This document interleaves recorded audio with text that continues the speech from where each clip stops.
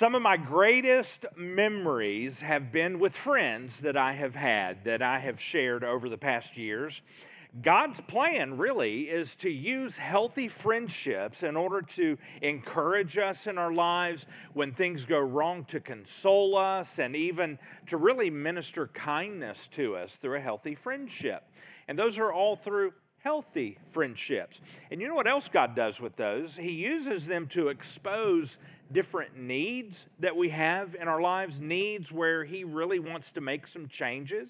And so then, if we will partner with Him, He will make some changes in our lives. And if we choose not to participate in that process, if you're a follower of Jesus, He will then discipline us if we choose not to. But it's through these healthy friendships that God deals with things like our pride and our selfishness. And these are all good things that God does through healthy friendships. But some of my biggest mistakes in life were also shared with friends when I was in unhealthy friendships. And those are extremely toxic friendships. And we don't see them as toxic, but they are. It's friendships that have this faulty foundation from the very beginning. And these friendships are on a very clear path, but it's not a path that is being shaped by God's planning. It's a path that's actually toxic to us. And the longer that we're on that path, then the longer that we are exposed to the toxins of a very toxic friendship, and it's the greater harm that's going to happen to us. And really, some of those friendships that you're talking about, and some of the friendships that all of us have experienced at one time or another, I mean, we've all been there, we've all experienced it. Some of them are very, very, very toxic. Yeah. And let's face it, we know it, right? We know it. You're probably sitting there right now and you're thinking of that friendship, or you were thinking of that past friendship, and you may even have that picture of that person in your mind, or of that relationship in your mind. And we know when that relationship is very, very toxic, in most cases, in many cases, I should say. But I mean, let's face it, it's comfortable. Right? I mean, it's a comfortable relationship. It's a very comfortable friendship. It's a friendship that person's very available to us. That person is almost, maybe has become a habit to us. It's almost become like a habit. And many times it's obvious to people around us that the friendship is toxic. You know, the people, you've often heard, the people around you can see it before you yourself can. It's obvious to the people around us that it's a toxic situation, but, you know, I refuse to do anything about it. I refuse to do anything about that relationship, that friendship, because I can handle it. I've got it. I can keep that relationship from doing anything to really impact me too much. Yeah. And so, you know, that type of toxic relationship to that extreme, that is someone who is knowingly choosing to stay in that toxic relationship. And they are going to stay there probably until they or the other person eventually self-destruct. And they may call that friendship their ride or die, but healthy friendships around them see that relationship specifically as that ride or die relationship. They see that one anyway as full of death. It's the death of good decision making. It's the death of reason, the death of dreams, the death of healthy relationships, and most importantly, in that scenario, it's the death of Christ-likeness and the death of pursuing Christ. And in that situation, if we are in that situation, we have already abandoned reason. And we know that it's toxic, as Cole said. On some level, we know. But we continue to choose that relationship. Now, the series we're talking about over the next few weeks, it's not really going to help that scenario. That's not the type of toxic friendship that this series is addressing. And honestly, Cole, and as we have thought through this, I'm not sure there's a teaching series that can help that relationship, because that is a friendship where there has been a willful choice to walk away from God. Well, and probably, when you initially, if you did hear what the topic was for September and you heard toxic friendships, that's maybe where your mind went. It went kind of in that direction, and kind of that's the low-hanging fruit, if you will. But it's kind of like, we really don't need 4 weeks to get that out of the way. That's kind of like, well, you either walk away from that or you don't. You don't. There's really not a whole lot more to say. What we're talking about in this series is really a lot more complicated, and it's actually probably going to be a little bit more, it's going to ruffle some feathers. It could possibly make you feel, let me rephrase, it could possibly make us feel a little uncomfortable, because what we're talking about in this series is a form of friendship that we think is good. And on many, many levels, it probably is. It's probably a good relationship. It's probably a good friendship. It probably, on many levels, it is a healthy friendship. But not on all levels. In reality, on at least the most important aspect of our life, it's slowly poisoning us. So if we're willing, and that's really what it comes down to. This entire series, Harley being the master teacher that he is. We're in trouble.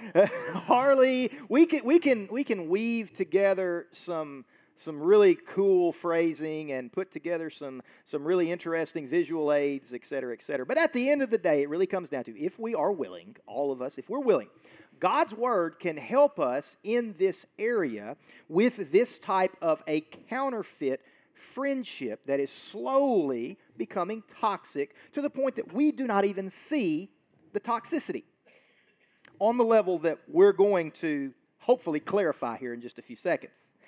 Now, everyone around us in our life may look at this friendship that we're going to talk about and say, man, that's a great friend that you have. That is a great relationship. That's a true friendship. That is a perfectly fine friendship that you have. And again, in most ways, it very well may be. Probably is. And I might even throw in, they may be looking for a friendship like Absolutely. that. The person making no question that comment. about it. They probably are looking for that and say, man, I'd love to have what you have. Yeah. But we're not used to looking for the subtle signs of a slowly toxic relationship that we are wanting to talk about, which really Paul talks about, and Paul tells us to watch out for in his letter to the Christ followers in the town of Colossus. It's in Colossians chapter 2, verse 8. And this is what Paul says. He says, be careful that no one takes you captive through philosophy and empty deceit based on human tradition, based on the elemental forces of the world, and not based on Christ. So, we're called to something different, apparently, by what Paul says there. We're apparently called to something different. We're apparently called to something real, something authentic, something living, the real thing, if you will. We're called to a God-designed friendship. We're called to something, that we may not have always had, or something that we have always experienced in our human tradition or in our human culture, something that is not readily available or is not readily experienced. And Paul says we need to think differently. I mean, he says it in his letter to the church, the Christ followers in Rome. He says, look, you guys have to think differently than everybody else. Tradition, culture, it all looks this way. But you, as a follower of Jesus, you've got to look at it a little different. And he says it in Romans 12:2. He says, do not be conformed to this age. That could be any age. I mean, he was writing 2,000 years ago, but it still applies to today. He says, do not be conformed to this age, but be transformed by the renewing of your mind, so that you may discern just being, tell good from bad, right? Discern what is the good, pleasing, and perfect will of God. Yeah. And we feel this need to talk about friendship even because we planned this topic long before COVID-19 ever was on the radar. And the isolation that we have felt through COVID-19, back in 2017, In fact, the Harvard Business Review, our former Surgeon General, here's what he declared, that loneliness is an epidemic in the United States. Here's what he said. Here's the quote. Loneliness and emotional well-being are serious health concerns. This was back in 2017. And we know since COVID-19 has been on the scene for us and worldwide, that isolation and loneliness is so epidemic right now. We feel that. Do we feel lonely? Don't we have a problem as we look at our friendships, even to be able to say, why don't my friendships satisfy me right now? And then we ask these questions. Are we not working hard enough at those friendships? Is that why they're not satisfying to us? Are we not making those friendships a priority? Are we too guarded in those friendships? Have we put up too many walls between us and other people? Do we just not maybe have the right social skills to pull off a good relationship? Are we too introverted? Are we too overpowering and extroverted? So we have all these questions. And maybe it's possible that some of these things are true, maybe. But we believe that they're not the main problem. We believe there is a root problem for friendship. So why don't our friendships satisfy us? I mean, we've got this thing that we need. The Surgeon General in 2017, according to the Harvard Business Review, said, we're not getting it, so why are we not getting it? Why are we not being satisfied in this area that we so desperately need? We just want to maybe place out there the possibility, suggest the possibility, that maybe it's possible that maybe our friendships were never intended to satisfy the need that we were trying to make them satisfy. Maybe that's not the purpose of those friendships. See, for a Christ follower, me, I'm a Christ follower. August 23rd, 1998. That was when I became a Christ follower. That's when I said, you know what? Jesus, you're in charge. I don't get it. I don't understand it. I don't understand the whole thing. I don't know how you did it. All I know is you came to earth, you lived, you died, you came back to life. I'm with him. I'm with that guy, right? I don't understand it. I'm just going to follow him. So from that moment, as a Christ follower, my friendships, they're not supposed to be according to current culture and what the current culture says about a friendship. Instead, they really should be according to what Jesus says about the topic. And most often, I mean, let's face it, we've got really, really good desires when it comes to our friendships. We want good things from our relationships. We want friendships who are friends that are consistent, right? I mean, we all want consistency. We want relationships that are consistent. We want at least I feel like we all share these values. This is me. I want a friendship that is consistent. I want a friendship, a person who is present, somebody that I can count on, who's going to be there, who's going to actually answer the phone when I call. Sorry, Austin, I'm not great about that sometimes. I know I'm terrible. I got to be honest. I got to do better at that. But I know, but that we want present. Just be there. We want a friend who values us. We want a friend who just wants to connect with us. And truthfully, God has placed that into our DNA. We're wired by our genetic makeup to want that. We all want those same basic things. And the whole world's the same way. I mean, the whole world is hurting for the relationships on that level. Look at the movies. They're all the same. Watch a Hallmark movie. It's the same thing. Read a magazine. Look at social media. Look at Facebook. Wow. Right? It's like a rush when you get on social media. Look at Instagram. Look at Snapchat. I mean, we're all looking for the same thing in our relationships. Everyone wants it all over the world. Yeah, and I believe every one of our genetic codes to want and desire those things. So the desire for stability, the desire for companionship, the desire for significance, that is all right, and it is good. But we have been looking for those things in the wrong place. So God even called Israel out, and he kind of puts them on point. And it happens in the Old Covenant. I'm going to use one little section of Scripture out of the Old Testament, the Old Covenant, to help you and to help me kind of break this down. And God was saying, okay, Israel, you are looking for fulfillment in the wrong places. And he spoke this through his prophet Jeremiah. And we can read it in chapter 2 of Jeremiah, verse 13. Here's what is written. For my people, and this is God speaking to his people, the prophet Jeremiah is conveying this message. That's one. The fountain of living water did a double evil. They have abandoned me. That's one. The fountain of living water, he says.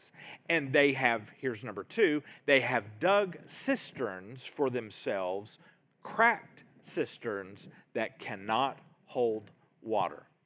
So God is using this as a visual picture to help them understand what they've done, to help them see what they are doing and in the process of doing. And he said, first, Israel, you have abandoned me. I am the spring water, the living water.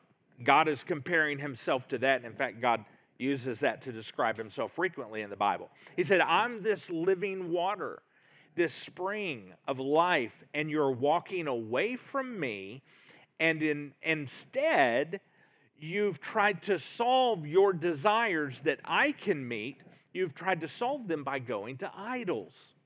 It is like he said that they dug these giant holes that he's calling a cistern in the water. And it was not a well, a cistern, just this giant hole to hold water, and it's in the ground. And they would go in, and historically, when they would dig a real cistern, they would go down, they would dig it out, then because of where they lived, and water wouldn't stay in there. So they would create this kind of cement, kind of plaster-like substance with limestone. They would crush it up and create this plaster, and they would coat all of the walls around the cistern and the bottom of it so that it would hold water. But as the days got hot, as a year went by, that plaster would crack and it would hold no water at all. And that's what God is saying. He's saying, you have left me and you have dug these broken, cracked cisterns, and that's what you're looking for. And he says, that's the idol. Yeah, that's so I mean, this hole that they were using to quench a thirst that they had was dried out. It was practically speaking, it was worthless. Israel had everything that they needed. They had everything from God. God was their living water. And again, like you said, that symbolism is all over the Old Covenant. And it's actually all over the New Covenant as well. It's all over the entire Bible. And so Israel has everything that they need, but they walked away. And they said, we're going to go in a different direction. We're going to trust in idols.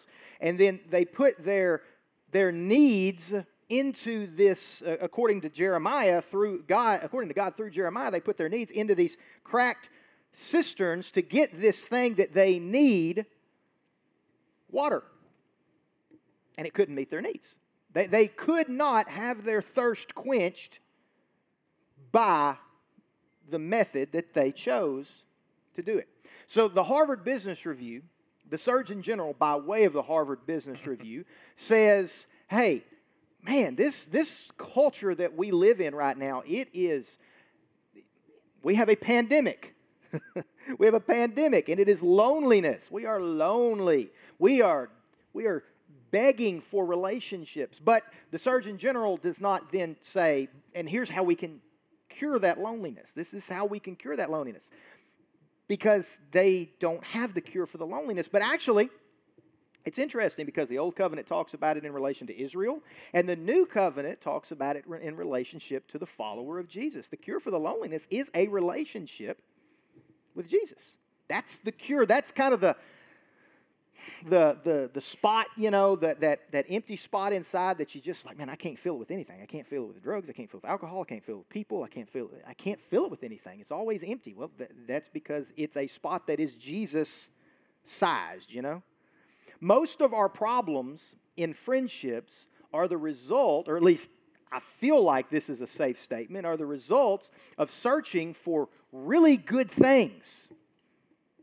Friendships that are consistent and friends that are present and that are they love us and they care us and they respect us. Searching for some really good things in relationships, but just searching for them in the wrong spot. Good relationships, good friendships, good people that people around us are going to say, man, I wish I had a friend like that. Just searching for that in the wrong places.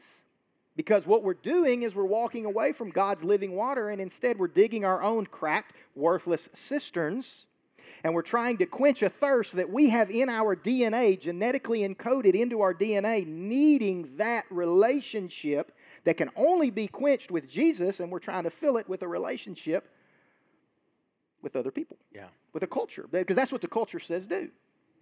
We're hoping that the cistern is going to hold the water that we so desperately need, but every single time, as good as the relationship is, and as good as the friend is, and as close as we are, at least in my experience, at some point, and it's going to fail at some point, and when it does, at least in my experience, we are crushed.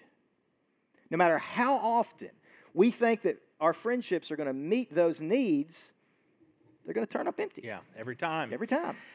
And God, though, actually desires that we know Him personally. So let's jump into the New Covenant for a moment. John chapter 17, this is a guy that was one of the early followers of Jesus, and his firsthand account of his experience with Jesus. And here's a quote by Jesus that John gives us. John chapter 17, verse 3. This is eternal life, Jesus is saying, that they may know you, the one only true God, the one you have sent, and we have a name here, Jesus Christ. That's who. Yeah, know Him like a friend. That word is used many times, like a friend. I mean, Noah was called a friend of God. Abraham was called a friend of God. Moses was called a friend of God. Yeah. Listen to this again. Thinking with the thought that Cole said there, friend of God. Listen again. This is eternal life, that they may know you, the one only true God, and the one you have sent, Jesus Christ. He used the word they, that they may know you. We are part of the they. That includes us. We can actually know Jesus, not just know about Him. We can attend a church experience for our whole lives and know more about Jesus, but that's not what He wants. He wants you and me to know Him personally, not just know about Him. We can know Him. Now let's look at Romans chapter 5, verse 10. For since our, what is that? Our friendship with God was restored by the death of His Son, that's Jesus, while we were still His enemies, we will certainly be saved through the life of His Son. That's because Jesus died on the cross for us. So, verse 11, so now we can rejoice in our wonderful new relationship with God.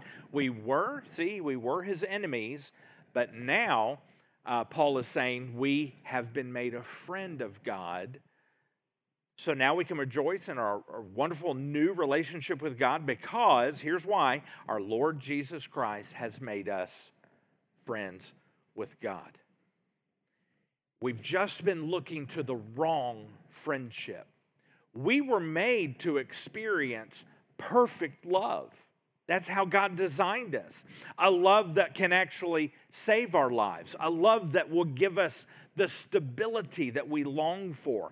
A love that will always be present, will never run away from us. A love that's going to give our lives meaning. We can have that. And that perfect love is found in a saving friendship with Jesus. And that's really the only place we're going to find it.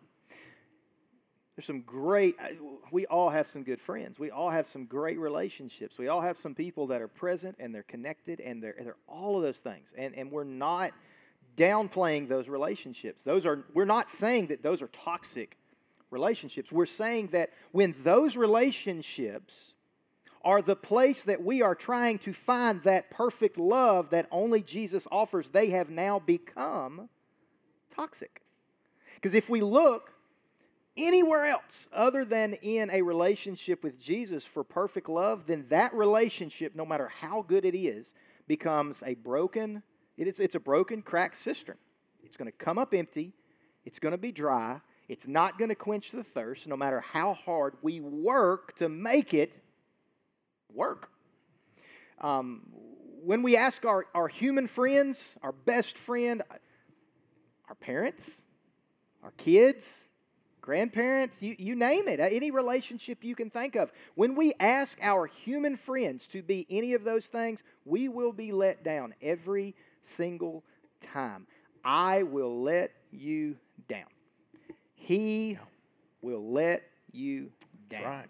Your mother will let you down. Your father will let you down. Your kids will let you down. Billy Graham let his friends down. Yeah. Because no human friend can be those things, can be that perfect love for anybody.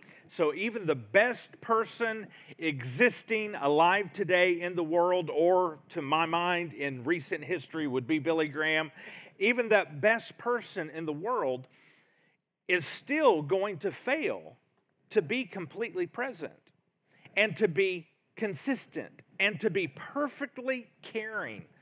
And here's why. Because we are all, myself included, we are all sinners.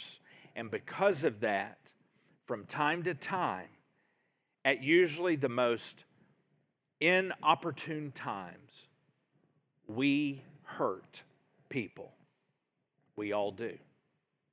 And trying to get those needs, those God-given needs that we have, trying to get those met from people is like us trying to walk to the moon. And in order to do it, we're going to build our own staircase one brick at a time and build a staircase all the way to the moon. And guess what? It's never going to happen.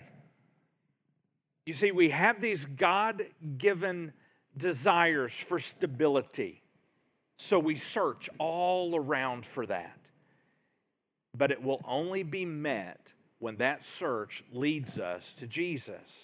And that's actually God's design. I mean, not only is it God's design, we have this God-given desire for companionship. I don't understand it. Now, there are some people, and there are exceptions to every rule. I know that. There are some people that, and you see it on Facebook, right? You know, the little picture or whatever. I could go into the mountains and I could live there and never see another person the rest of my life and be perfectly happy. And there may be people that feel that way. I don't. I would lose my mind. The rule is we have a God-given, genetically encoded DNA desire for companionship. We are lonely without it. So what do? We look for it. We search for it. We turn things. We go to the end of the earth to try to find companionship. We all go about searching for it in different ways. Mm-hmm. Some people search for it in a bar. Some people search for it in a ball game. Some people search for it at a music venue. Some people search for it at church. But we're all searching for it. We're all searching for companionship. And we're all searching for this getting rid of loneliness. But the truth is, if we're searching for it, and we're searching for the solution to loneliness in any venue, location, substance, including a church, anywhere other than in a relationship with Jesus, it's going to come up dry. It's going to come up empty. Yeah. It's only going to be met if that leads us there. And we have this God-given desire for significance in our life, to feel significant, to be significant. And so, as Cole said, we search for it everywhere. And we search for other people to make us feel significant. But it will only be met when that search leads us to Jesus. When we have been asking friends to do something that only God can do, that is what is toxic to us. And honestly, when we ask them to do that, it's toxic to them too. So, for the rest of this series, the next 3 weeks, this morning, the next 3 weeks, will you simply join us in this series as we try to identify the toxic friendships, relationships, behaviors, those toxic friendship behaviors that really have become cracked cisterns that are never going to do what we expect that they should do. Yeah. So here's what we're asking you to do. It all boils down to this morning as we wrap this up. We're just simply inviting you. Will you come along with us? Folks who are coming to the theater, the worship theater, come on, come with us, will you? Folks who don't yet feel safe, you're at home, online, come with us. Will you come with us on this journey? And let's identify these little tiny, subtle, poisonous, toxic behaviors, and let's take those and the relationships in which those behaviors live, let's take those to Jesus, who is our living water. Now, here's the step we want to ask you to take with us this week. Will you simply, throughout the course of this week, will you just talk to God? And will you ask God this question? Is it possible that I have been expecting my friends to do some things that only God can do for me? Are you willing to go on this 4-week journey? I hope you are. And it's going to take all 4 weeks and then some, honestly. But week number 1 is almost done. We have 3 to go. And if you'll participate, I do believe it will begin as you partner with God. It will begin to transform even the best of your friendships. And in doing so, it will begin to change your life. Now, before we join our voices together, and I hope you'll sing with us. We'll turn the music up so maybe your neighbor won't hear. But I hope you'll sing with us as we lift up this one God who can heal the hurts of our hearts. Will you join us in that first? Let's pray. Join me in a prayer. God, you told us in your word that our friendship with you has been restored by the death of Jesus. And God, I'm so grateful. Thank you that even when I was your enemy, God, and living as your enemy, that Jesus, knowing that was going to happen, Jesus died on the cross for me. And we can rejoice in this wonderful new relationship because our Lord Jesus Christ has made us friends with God.